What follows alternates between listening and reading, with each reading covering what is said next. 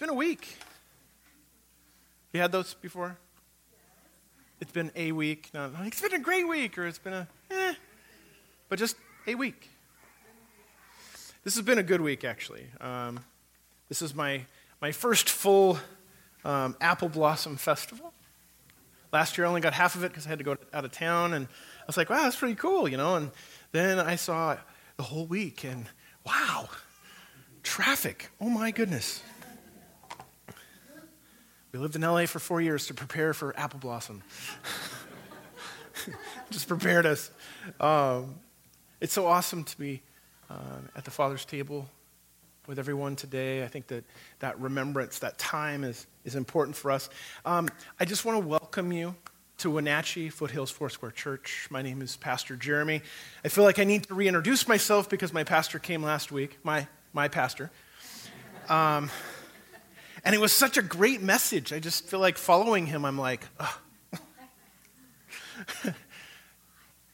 Yeah, okay, whatever. All right. He's my friend. Ooh, sorry, I didn't mean it that way.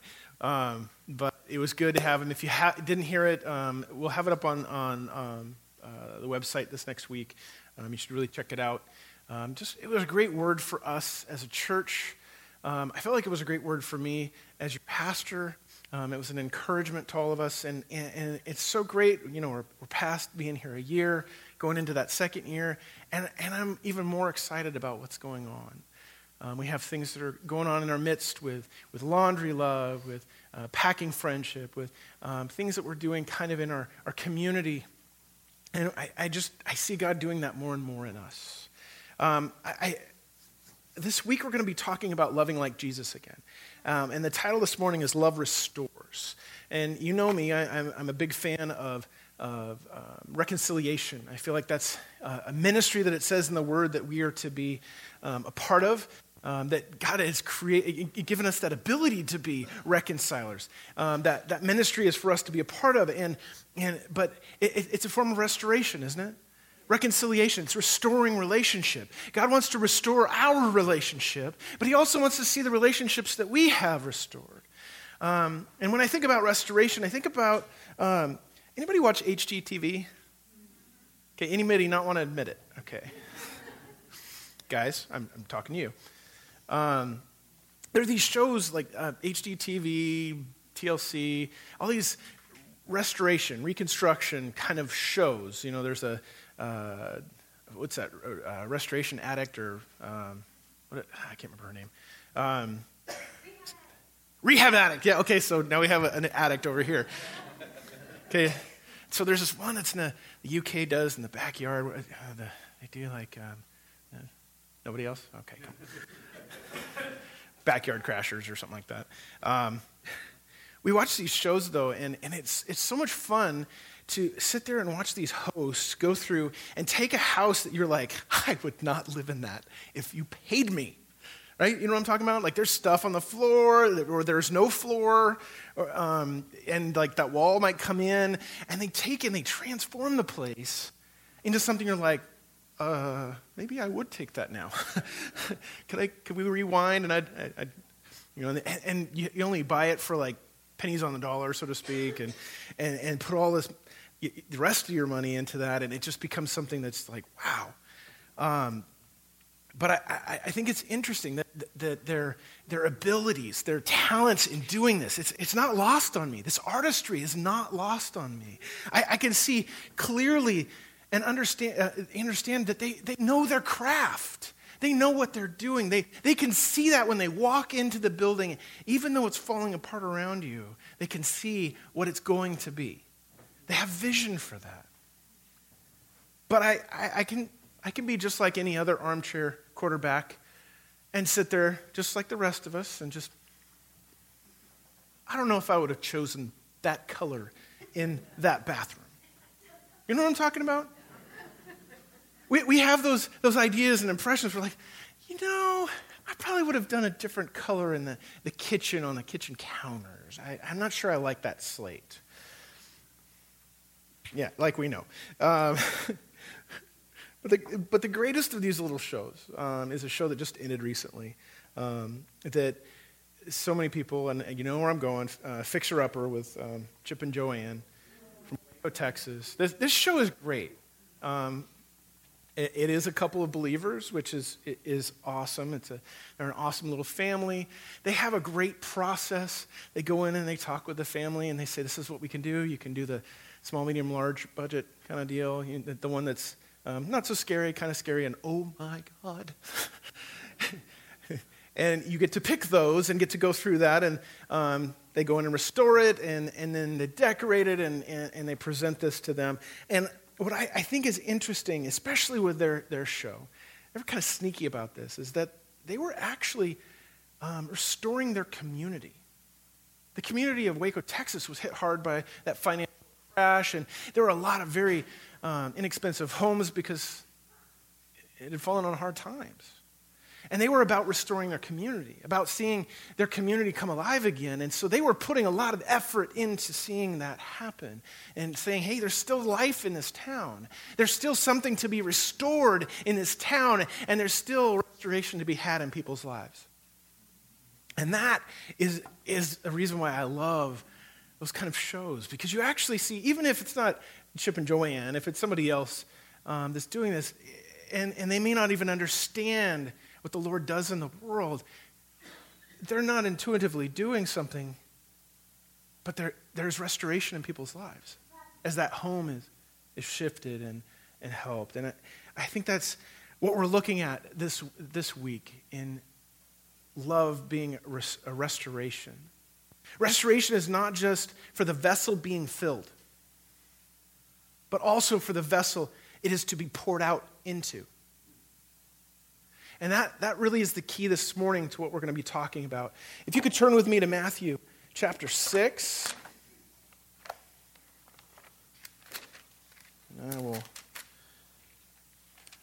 Chapter 6. We'll start in 14 and 15. It says this. For if you forgive others their trespasses, your heavenly Father will also forgive you. But if you do not forgive others their trespasses, neither will your Father forgive your trespasses. I don't know if you ever noticed this. This is something I noticed recently, that this refers back to, obviously this refers back to the Lord's Prayer, but there's a little bit more to this. So we go back to the Lord's Prayer. It says, pray then like this. It's just a few verses before that in verse 9. Our Father in heaven, hallowed be your name. Your kingdom come, your will be done on earth as it is in heaven. Give us this day our daily bread, and forgive us our debts, as we also have forgiven our debtors. And lead us not into temptation, but deliver us from evil. Interesting thought here. Just a thought off the track a little bit. I never do this. I never go on rabbit trails, right? We call this the Lord's Prayer. Okay? Yet Jesus was without sin. So he had no debts. He had no debtors. I'm not trying to be heretical or anything, but I'm just kind of wondering, should this be more like the disciples' prayer? Or the sinner's prayer? Really? Yeah, it's Jesus presenting the prayer, but I think it's really for us model. I love how every time I study, times when the Lord says to me, isn't it great? Do you get that? Do you read through the same verse and find different facets to that same jewel? Different aspects. Something speaks to you that didn't speak to you before. That's important. It's important to hear something new from the Lord. He never changes. He's the same yesterday, today, and forever. We change. Where we are in life changes. Our kids get older. They grow up. They move away. Our life changes. So the Word is going to speak to us in those times of change differently. And that's a newness for us. Is that okay? We got that? Okay, we're there. But I love how every time I study the Word, there are these times that the Lord says these new things, and I notice something. I noticed something newer in a later passage, and this is in 19 through 21.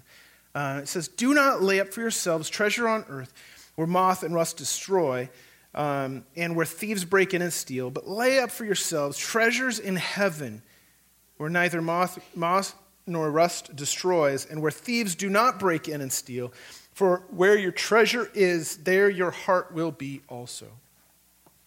I know this is not the usual hermeneutic or way to study this section, because the usual way to look at it is talking about do not lay your treasure in material things. Do not lay your treasure in money. Do not lay your in fame or stuff. And we should put all our focus on the Lord. That's the usual hermeneutic, correct? But I'm not entirely sure.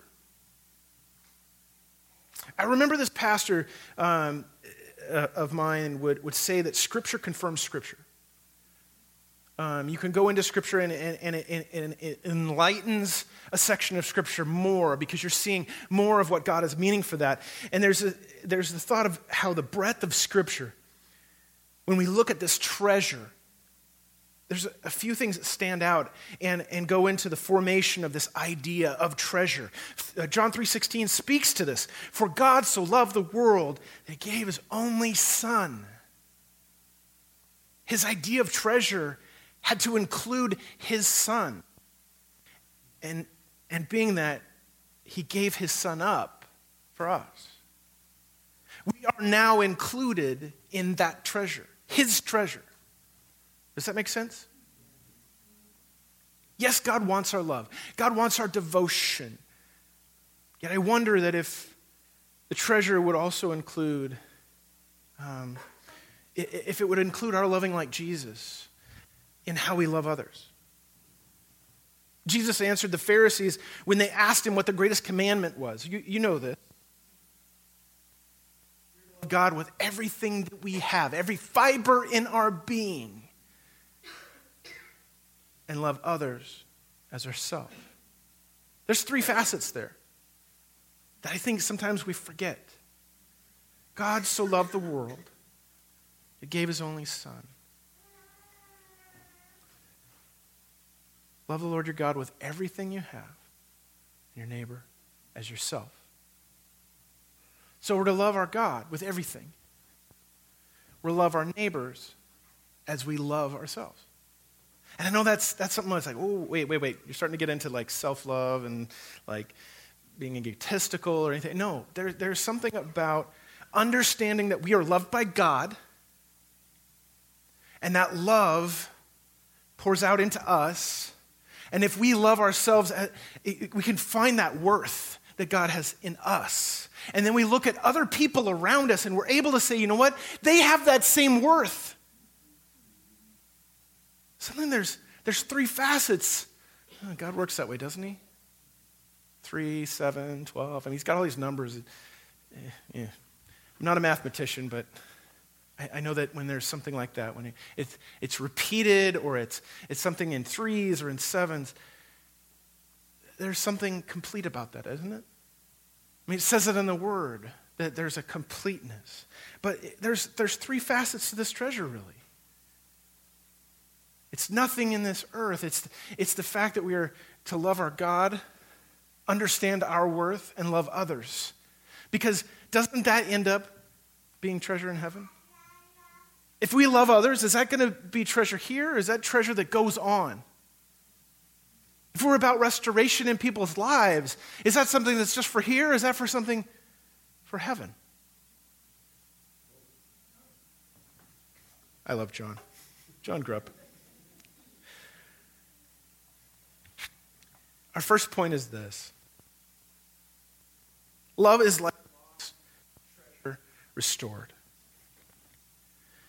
Love is like lost treasure restored. It's interesting when we see somebody's life restored, somebody that maybe we're having a restoration of relationship with somebody in our family, or somebody that we have had a falling out with, and we walk through that process of restoring that relationship. Isn't it this sweetness that we feel, this sense of completion? I don't know if you've ever had that. Have you ever forgiven somebody for something and you just feel this weight fall off of you? Or if you ask for forgiveness, yeah. Both sides of that carries a weight. People matter to God. People matter to God.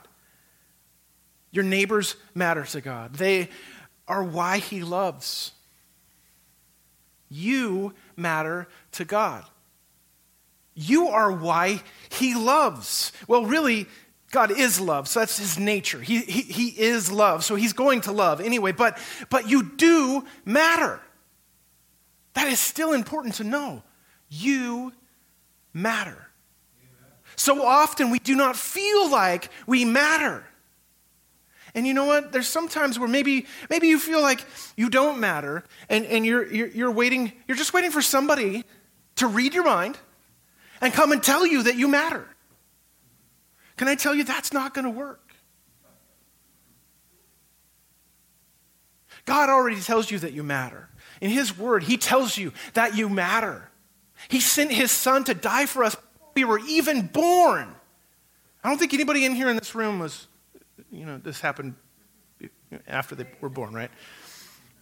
I wasn't going to say anything. My mother-in-law is here, so I'm being very, very safe. But even before we were born, he knew us. Kelly shared that in the communion time. He knew us. We matter to him. Did you know that there's a book that he jots things down about each of us? In his word, he jots stuff down. I just heard this from another pastor. I was listening to another message, and he was talking about how there's a book in heaven that God, who doesn't need to write stuff down, right? Does he? He jots stuff down about us. Like, oh, that's really good. I'm going to share that with him later, I know I have this sense of God having this sense of humor and this sense of this lightness, this excitement about us. I hope that's okay, because I think that's how God is. I think that he does. I'm sure that he looks down at us and some of the crazy things that we do. And he's, hey guys, come here. I can't believe he's doing this again. You know what I'm saying? He has a sense of humor. Where do you think humor came from? Did it come from like someplace in LA? Please no. Please no. They have less humor than most. Partially because it's so hot and freeways. Anyway. But God so loved the world that he gave his only son, that who shall ever believe shall not perish but have eternal life. God so loved the world. Does that say God so loved the church? Does that say God so loved just Christians? God so loved the world that he gave his only son. And I don't know if you hear that, that you matter in that verse, but it just resounds out of that verse, out of John 3:16. We could just sit on that verse for a long time, but we're not going to. We're going to jump to Joel.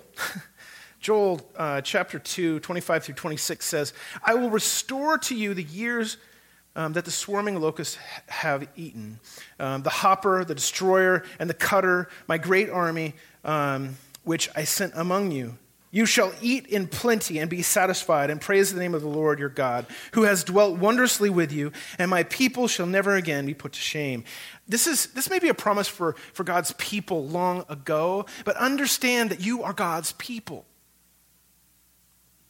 That if you feel that you have lost those years of plenty, he will restore that to you. He wants you to have that restoration in you. Young or old, male or female, whatever our nationality, where we've come from, we are God's people. And he wants us to be a part of his purposes. And that it brings about a restoration in us. Sometimes it may mean a change in our life and our direction, but it's a restoration in us. Further on in Joel 28 and 29 it says, and it shall come to pass afterward that I will pour out my spirit on all flesh. Your sons and daughters shall prophesy, your old men shall dream dreams, and your young men shall see visions. Even on the male and female servants in those days, I will pour out my spirit. Nowadays, it's the, Even to the male and female Starbucks barista, I will pour out. I mean, it can apply, right? It can apply to anybody that is a wage slave, as we call it, right? That's in Joel, Joel, the chapter 2, 28 and 29. But the reason why I throw that out is that he's going to pour out his Spirit. He already has poured out his Spirit, right? Day of Pentecost. It's been poured out, and it's continuing to pour into our lives. So love is our second point, love is much like needed rain. Rain is an image that I've seen a lot of times. A lot of times in songs, you'll see it as an image used for describing the Holy Spirit being poured out. Send your rain, oh Lord, right? That image of drenching, of covering. I know there's the symbol of oil or of fire, but this image of rain, I think I associate this. This is why I associate the Holy Spirit with being smelly. There's this smell that the Holy Spirit has, because you know when the rain is coming and it's coming up the valley, and you get that waft of smell, that dusty smell, but it's like a dusty life smell. Anybody? I got John nodding out here. I can see him out in the orchard just. Morning. We had that last couple of rains. Yeah. And you can smell it. Just smell it coming, right? And that smell, or even after the rain. After, there hasn't been rain for a while, and then rain just drenches the ground, and then it goes on. And you're sitting there, and you're just smell of dirt, right? There's that sense of life, that sense of potential. And I think when we're drenched in the Holy Spirit, when we are open to the Holy Spirit, just send your rain, Lord. Send your Spirit. We are that dry ground that gets drenched and broken up. And there's that sense of life, that aroma. So now that I have that trapped in my head for years, now it's in your head, I'm hoping. That every time you smell the rain coming or the rain moving off, that you'll have that sense of newness, of life, of restoration. Love is like much needed rain. The thing is that the love that God pours out for us is like this. And our love for others should be like this as well. So if we love others and it feels more like we just set them down and told them how it is, that's not rain. That's like those monsoons that you see in, you just drench somebody in a way that is damaging. But if it's something where we can speak life into someone, and through the Spirit we are a part of that restoration ministry in their life, there's that fresh aroma. There's that potential. There is that life that is just filling the room.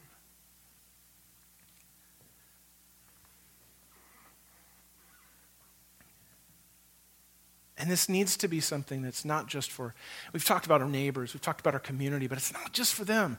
This is for people that are considered, in the Word, it considers them enemies. Now, I think sometimes we think, well, in this day and age, we don't have a lot of enemies. We're just, we don't have persecution in this country, so we really don't sense that enemy. But yet, I think that there's a lot that's rolled up in there. People in our family that annoy us, or that we annoy them, they can be considered enemies, right? And not in that sense of put them up, It's in that sense of, I see that I'm supposed to love my neighbor, but neighbor doesn't necessarily mean the people I like all the time, because that's easy.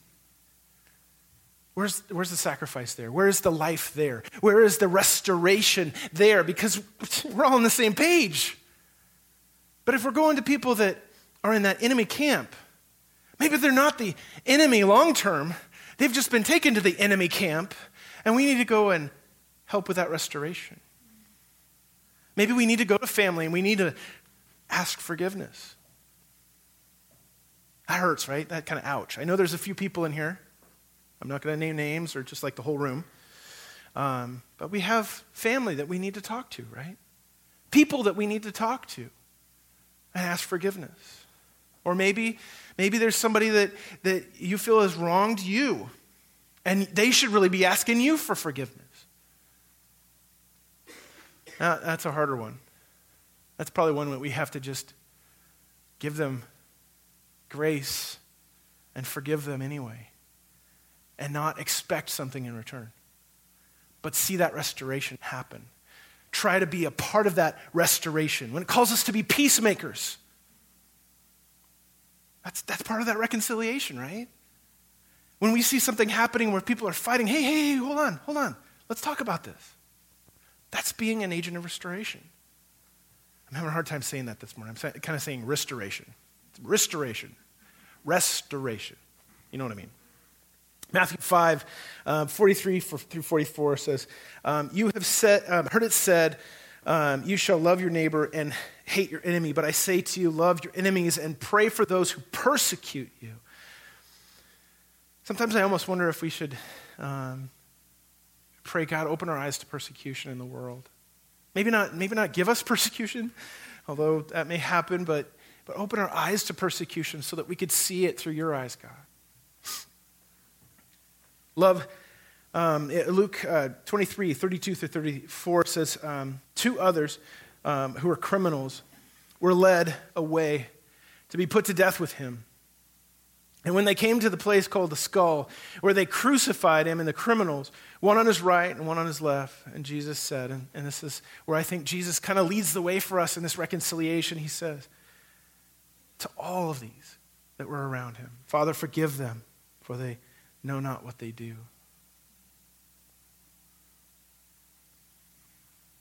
And they cast lots to divide his garments. So often this is where Jesus starts. Jesus starts in our lives that way. Forgive them. Forgive him. Forgive her. They don't know what they're doing. But it goes beyond that. It goes to a place where we need to take on that same model and look around and go, somebody that doesn't know the Lord hurts you, and you're going to expect them to ask for forgiveness? No. Lord, forgive them. They don't understand. Help me to love them. Help me to love like Jesus would, in spite of myself. The third point is this. It's our last point here this morning. With Jesus, love restores through forgiveness. So that forgiveness that he gave on the cross for all that were there and all that were to come, it restores. It starts that restoration process. If we want to love like Jesus, invariably we are going to be led through the land of forgiveness. This is where restoration starts, where it begins. This is where we are called to the ministry of reconciliation, and this is where love begins, shines, and perfects us. So, in application, what does this look like for us? What does this look like for Foothills Church? I've heard it said that we don't have a lot of circles where we're connecting with new people or connecting with people that we could share those things with. And yet I hear also on the other hand that many of you are retired and you have lots of time on your hands. I'm just saying, there is time on your hands to connect with other people. We're going to be looking at doing a block party. And this block party is going to be coming up. So you got to keep your ear to the ground. We're going to be putting a date together. Just got done talking to the Grace House and the Hospitality House. Now, if you don't know what those are, the Grace House is a house. It's part of Lighthouse Ministry. An extension of that, there's some ladies that have, young ladies that have kids that are going through discipleship. They're single moms. They've had hard lives, but they're following after Jesus now, best they can. And Hospitality House is the same thing with guys, and they actually do some kids in there with single dads. And what we want to do is we're going to bring them here downstairs. We're going to, I don't know if we can find bounce houses or something, bring their kids, feed them, have a great day with no other purpose than just love. We're not coming to say, hey, come to our church. No, they can. We want them to be able to, but we want to just show love and care. And I think this is the potential in Foothills that's untapped. So in the next little bit, be looking for that. We want to have people that will help out with food, help out with different things we might do, come up with some ideas of what we might do. And it's just kind of a start. It may not be, we don't want to make it totally complex for complexity's sake. It might just be simple. It might just be hang out, food, a little bit of something for the kids. And then we might do it again.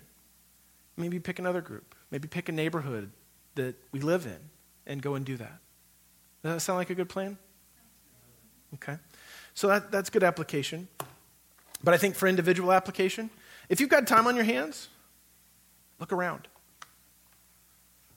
And get a sense of where the ground is. Get a sense of where there are people that you can go and hang out with. Maybe there's something that you love to do and just haven't done it in a while, or you're really good at it and you could share it with somebody. We could do classes or something, or connect you with some people that may want to learn that. But just look around for those relationships that could happen. Maybe it's in your family. Maybe there's some that you can find ways to bless them. I think I'm dying out here. You can find ways to bless.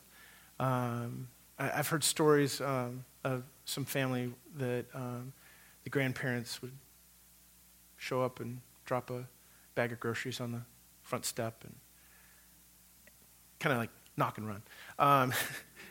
But leave something for them. So there's things we can do in our family, friends, maybe somebody in the church that we know is struggling. We could do something like that. But I just want to challenge you in that. In the next couple months, as we head through summer, we're going to have even more time. There's more kids on the street because they're not in school, and finding ways that we can just bless our community. Well, let's pray together. Why don't you stand with me? And Heavenly Father, we just thank you for today. We praise you for the opportunity to come together to celebrate you, Jesus. We just pray, God, that you would move in our midst. Open our eyes to people that need to know about you, and move. Move through our feet, move through our hands, move through our words, God, that as we speak love into people, that it would be like that rain that's coming in the distance. There would be life in it. And we praise you, we thank you in Jesus' name. Amen. We do have potluck today. We do have potluck today. We do have potluck today. We do have potluck today.